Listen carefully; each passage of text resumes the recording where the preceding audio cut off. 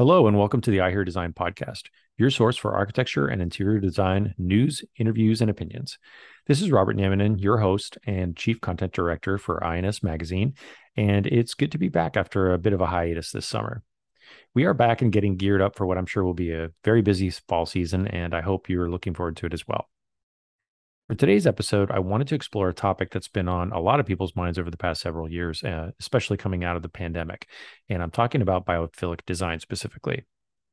I know it's been a hot topic for a number of reasons, but interestingly, I saw that last year Pinterest released its Pinterest Predicts for 2022, which includes insight about the most search trends the platform has seen over the years.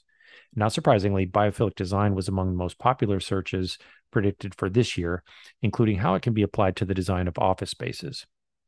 With so much being written about the positive effects of this design strategy, including a number of articles that we've penned here at INS, I think it's sometimes easy to get lost in all the buzz around biophilic design and to see the forest for the trees, if you will. Pardon the pun. For example, is biophilic design the same as biomimicry? And what are specifiers supposed to make of all the manufacturing claims around biophilia? As incorporating biophilic design into workplaces gains traction, it's important for design practitioners to identify the misconceptions around the topic to get a clearer understanding as to what it is and what type of strategy to adopt when applying these principles to their projects. That's why I recently invited Rachel Robinson, studio design principal at Ted Moudis Associates, along with her colleague, Michelle Beganskas, Senior Manager of Workplace Strategy, to discuss some of the misconceptions around biophilic design and to dispel some of the common myths that are out there. I was really encouraged by our conversation, and I think you will be too. Have a listen. Well, hi, Rachel and Michelle. It's good to see the both of you. Thanks for being on the podcast today. Great. Thanks for having us. Yeah, this is exciting. Good topic to talk about. Nice to meet you. Yeah, absolutely. Well, for our listeners that may not be familiar with you, can you tell us a little bit about yourselves? First of all, where are you both dialing in from, and what's your role at Ted Moudis Associates? Michelle, why don't you go first? Sure. So, my name is Michelle Beganskis. Calling in from New York. We're based in New York and Chicago, but Rachel and I are both out of our New York office. Okay. So I'm the senior manager of workplace strategy here at TMA. So part of, what I do for the firm is work with our clients, collect data, and really just try to align the workspace design with the client's goals and values, and also to make recommendations on best practices and design strategies that are important for them to consider. And, biophilic design being one of my favorite topics you'll hear. My background is in interior design, and I have a specialty in design for sustainability and human health and well-being. So I actually got my master's in sustainable interior environments and did my thesis research on biophilic design. So we'll be very excited to talk about it, and kind of that's how my background in design and well-being kind of led me to strategy. Very, very cool. Okay. Rachel, what about you? Hi, yeah, Rachel Robinson, Ted Moudis Associates again in the New York office. My role is a design principal with TMA. I've probably been here over 10 years, but basically, as Michelle said, we do interior design. We look at what the employees experience and space planning throughout the space, which all comes together with the environment and biophilic design. And yeah, that's my role here. Thanks for Great. having us. Perfect. Yeah, absolutely. No, I'm excited to dive into the topic today. As you've already touched on a little bit, biophilic design has really become a big buzzword in the industry in recent years, as I'm sure both of you know. I'm seeing it, come across my desk more and more often. We've actually done quite a bit of coverage on the topic, but I still think there is quite a bit of maybe confusion around exactly what it is, and maybe even some greenwashing happening with some of the product claims that are out there, and ways that it can be leveraged really, appropriately in the design of commercial spaces. And I'm so glad that you can help clear some of those misconceptions up. So why don't we start at the beginning, sort of by way of definition? And Michelle, how would you define biophilic design? Like, what is it? And maybe more importantly, what is it not? Yeah. So biophilic design, the word biophilic comes from the theory of biophilia, which says that humans have this inborn need to connect with nature, and it's essential to our mental health, our productivity, and our overall well-being. So biophilic design essentially takes those qualities of nature that we, respond positively to. It takes those qualities of nature that we as humans, we tend to gravitate towards, and tries to recreate them in our interior environments through architecture and design. So it can be implemented in a lot of ways. And essentially it's, at its core, it's really just taking inspiration from nature, whether it's, in an aesthetic way, in an experiential way, and recreating that through design with the intent to benefit our health and well-being. Yeah.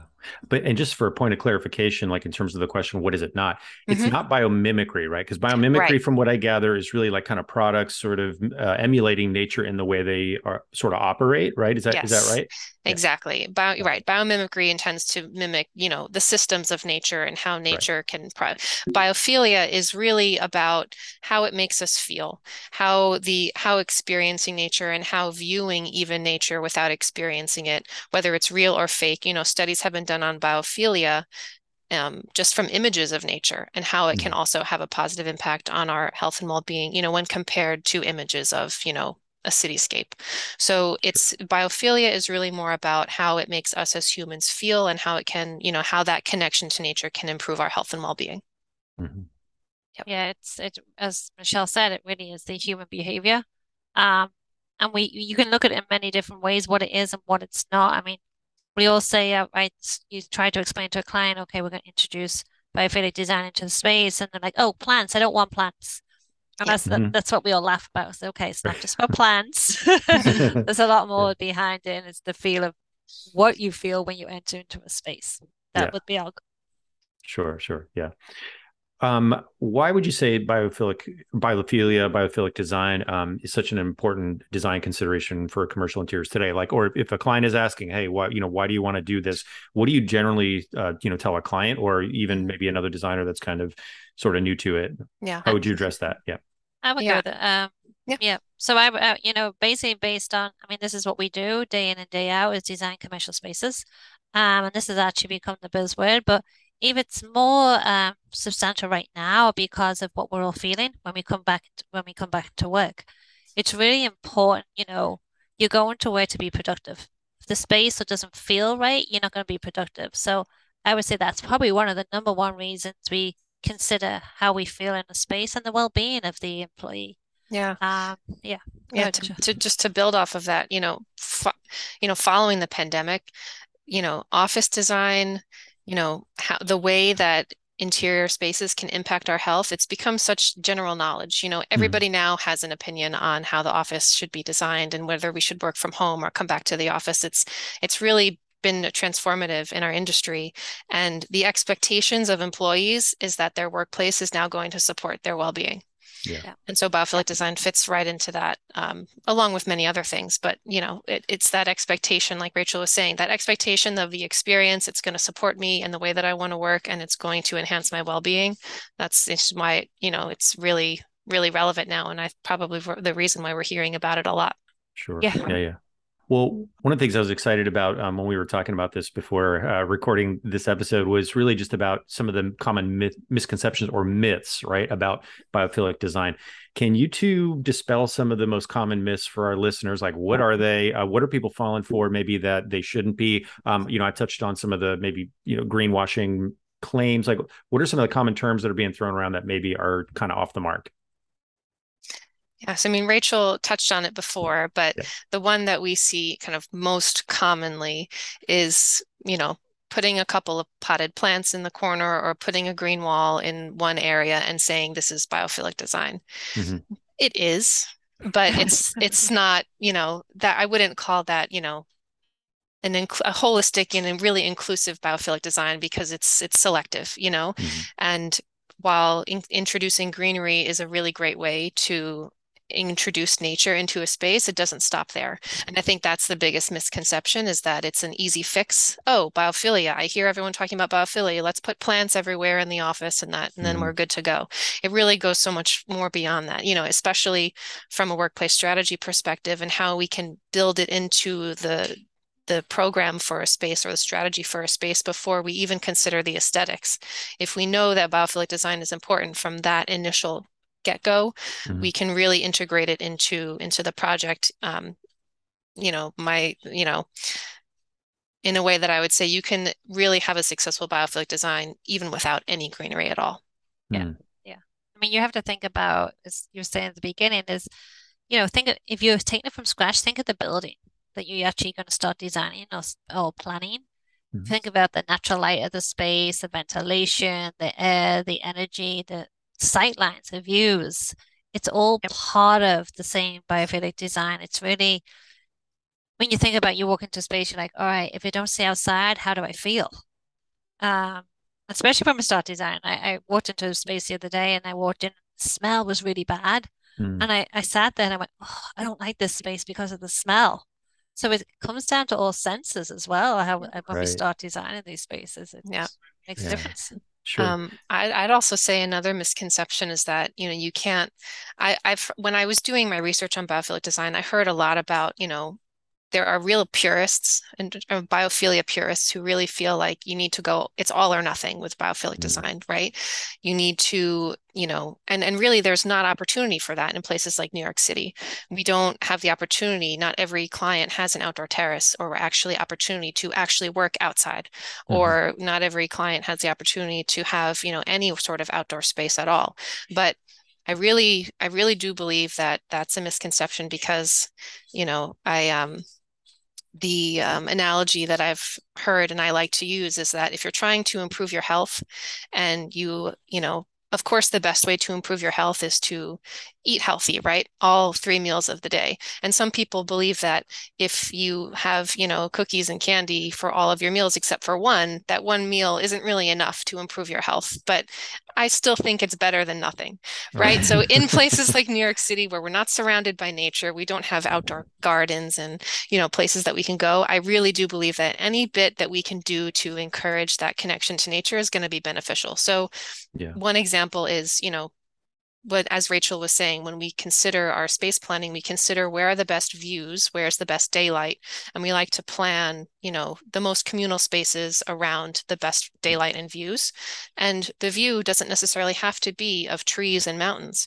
Just having that visual connection to the sky, that's biophilia. You're able to extend your line of sight. You see the clouds passing. You can see, the daylight change as the time of day Mhm. changes.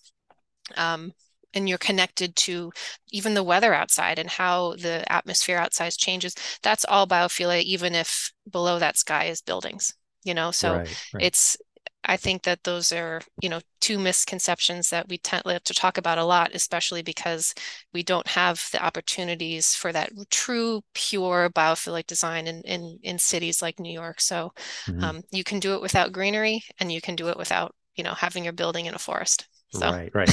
And it's Or yeah, by the and it's beach. clearly not, yeah, and it's yeah, clearly not an afterthought, like you said. You yeah, don't just throw the plants up or some artwork and be done yeah. with it, right? It's really kind of thinking about it in Definitely. holistic Yeah. terms, but I have seen sort of just interestingly in a lot of product design, textiles, wall coverings, just a lot more of those sort of nature inspired Mhm. patterns. I imagine in spaces like New York where you don't have a lot of that, that can also be maybe if they don't have some of those outdoor spaces, as you said, or if the building itself, if the envelope doesn't allow for a lot of daylight, do those things still help? I mean, in terms of some of that, I think it Yes. yeah, biophilic it design? Yeah. definitely does. Yeah, it definitely does. Even when you think about the actual like natural materials. And again, natural materials can be expensive. We're talking about stones and woods, and it's all Hmm. about the texture of the material, Sure. which makes you feel it in a different way. But even if it's foam materials, you're still gonna get it's a vision. Yeah. So you're Yeah. still gonna get the same feel. So again, depending on our budget when we start to design, but patterns and colors and we all go to, especially New York, we all go to blue and green, but as you say, we could be in a different region where Mhm. you're in, I don't know, Arizona and everything's oranges, reds, and so you're going Hmm. to feel different in different regions or globally. I think it's critical. But also the acoustics is Yeah. also, I would Mm. say, also comes into it, how you feel and what you listen to are surrounding you. Right now, we're all with our headphones on because we don't want to listen to everyone else on the Zoom calls. But Mhm. once you take those headphones off, you feel a completely different way. Right. Yeah. Yeah. And Yeah. kind of going to what we were talking about before, the way that I like to, and we like to categorize biophilic design is we start with the building, which is kind of what we talked about, and then the rest of it is up to the designers like Rachel to really have a full gamut of what the possibilities are. So of course, the best way to experience biophilia is to experience real nature, but we also, there's been scientific studies, like I mentioned before, that even viewing a picture of nature can have those sort of calming effects, reduce our stress, reduce our anxiety, allow us to concentrate better. So even if it's not as scientifically proven to have, the textiles with the natural patterns and colors and textures, when you put them side by side, I like to think about, okay, so we have one office space designed with biophilic design in mind and one that isn't. And even if it's not fully scientifically proven like real nature, there's studies behind real nature. You put them side by side, you can tell which one you would feel more comfortable in and you feel like you would rather work in. And so that's why a lot of times biophilic design is just good design. It's rich textures, it's tactile materials. It's also considering the acoustics. It's really considering that full package of, even if this isn't the best, obviously being outside would be better. Working in a forest for everybody would be better, right? But even if we can't do that, you can still see how implementing some biophilic design is still going to provide a better work experience for employees. Sure, absolutely. I don't think people actually realize, like, especially in New York, all we do is design spaces and it's gray, black, and white because that's our color. But I don't think and then it's like, okay, well, add a green wall. Let's just put a green wall up and it looks great. But behind the scenes, there's a lot more information going on to come up with that design and make it a biophilic design, even though that you may not even see anything green in the space, but there's the substance there from the beginning to create this space. But adding a few plants helps. Yeah. There's nothing wrong with the green wall, right? But even, like the trend that we've been seeing over the past 5-10 years of, pulling perimeter offices or pulling offices off the perimeter and bringing them to interior to prioritize daylight, that's biophilic design. So, that's a connection to nature. It's a connection to daylight. And a lot of the studies about our productivity that are linked to daylight, also are in support of biophilic design. Yeah, absolutely. Yep. And you both have kind of already started to answer my next question about just some practical steps that designers and architects can take to start to incorporate some of these design elements into their projects. Are there other guidelines that they should follow? I mean, I guess they're maybe starting on this journey. I mean, any kind of practical suggestions you can offer? Yeah, I would probably. Sorry, Michelle. Yeah. I would say for me, it would be more about the space planning. On my side, it's like once you start, like, just even think about a natural curve versus an angle or a sharp end. That really makes you feel different as you walk to the space, which all adds to it. Lighting is critical, even like the circadian lighting that they're bringing out, that helps as, people work all different hours of the day. And that makes you feel different as you're in the space. Michelle? Yeah, anything to add? Yeah, and I was going to say, as my background being in interior design, I have attempted to implement biophilic design in my projects before, and what I find difficult for myself, and also I see other designers struggling with, is it's not like, the LEED certification system or the WELL certification system where you can say, if you do X, Y, and Z, you've got a biophilic design. Right. And a lot of people, a lot of times people struggle with it because it's not that black and white. It's really, I like, again, going back to that conversation, as much as you can do as possible is beneficial. But even if you can only do a couple of things, I still think it's better. So some other practical ways, like Rachel was saying, that we build this into the space planning, some of those experiences of nature that we can recreate through design. So we talked a lot about the building considerations. We talked about, the aesthetics of nature, whether it's colors, textures, or real nature.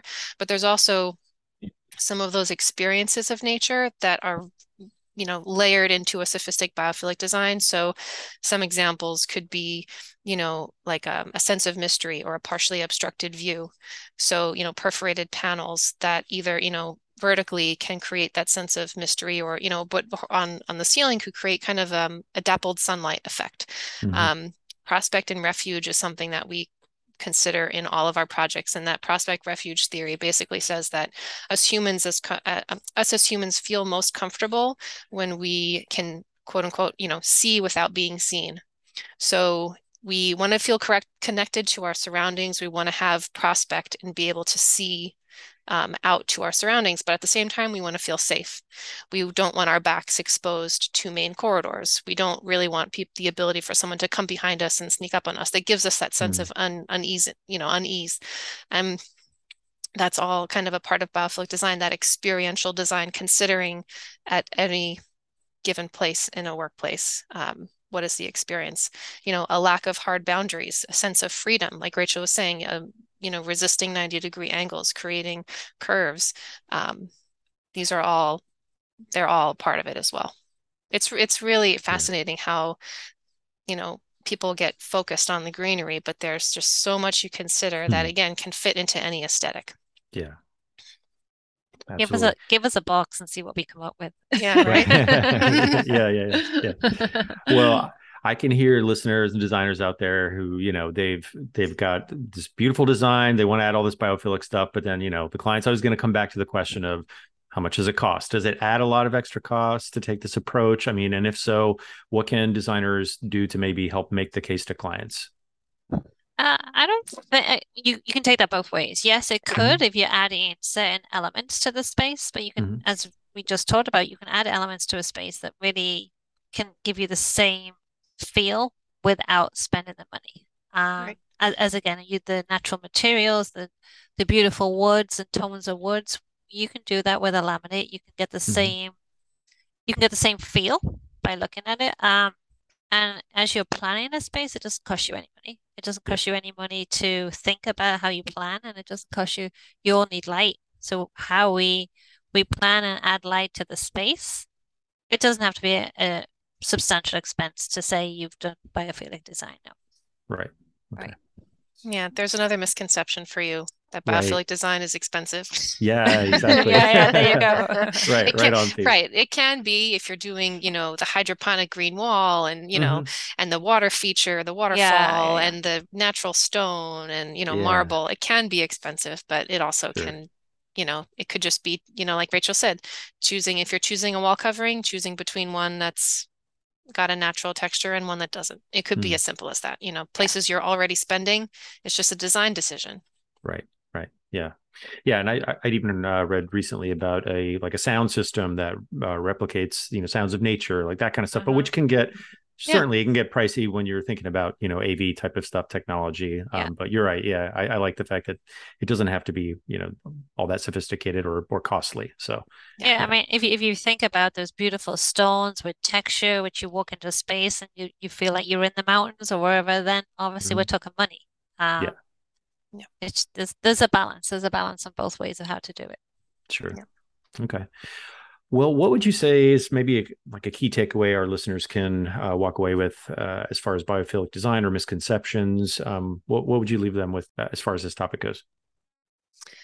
I'd say that just really remembering that the purpose of it is to enhance our well-being, and that you can achieve that without the presence of plants, because our goal is really just to not limit biophilic design to those who are going for that sort of aesthetic.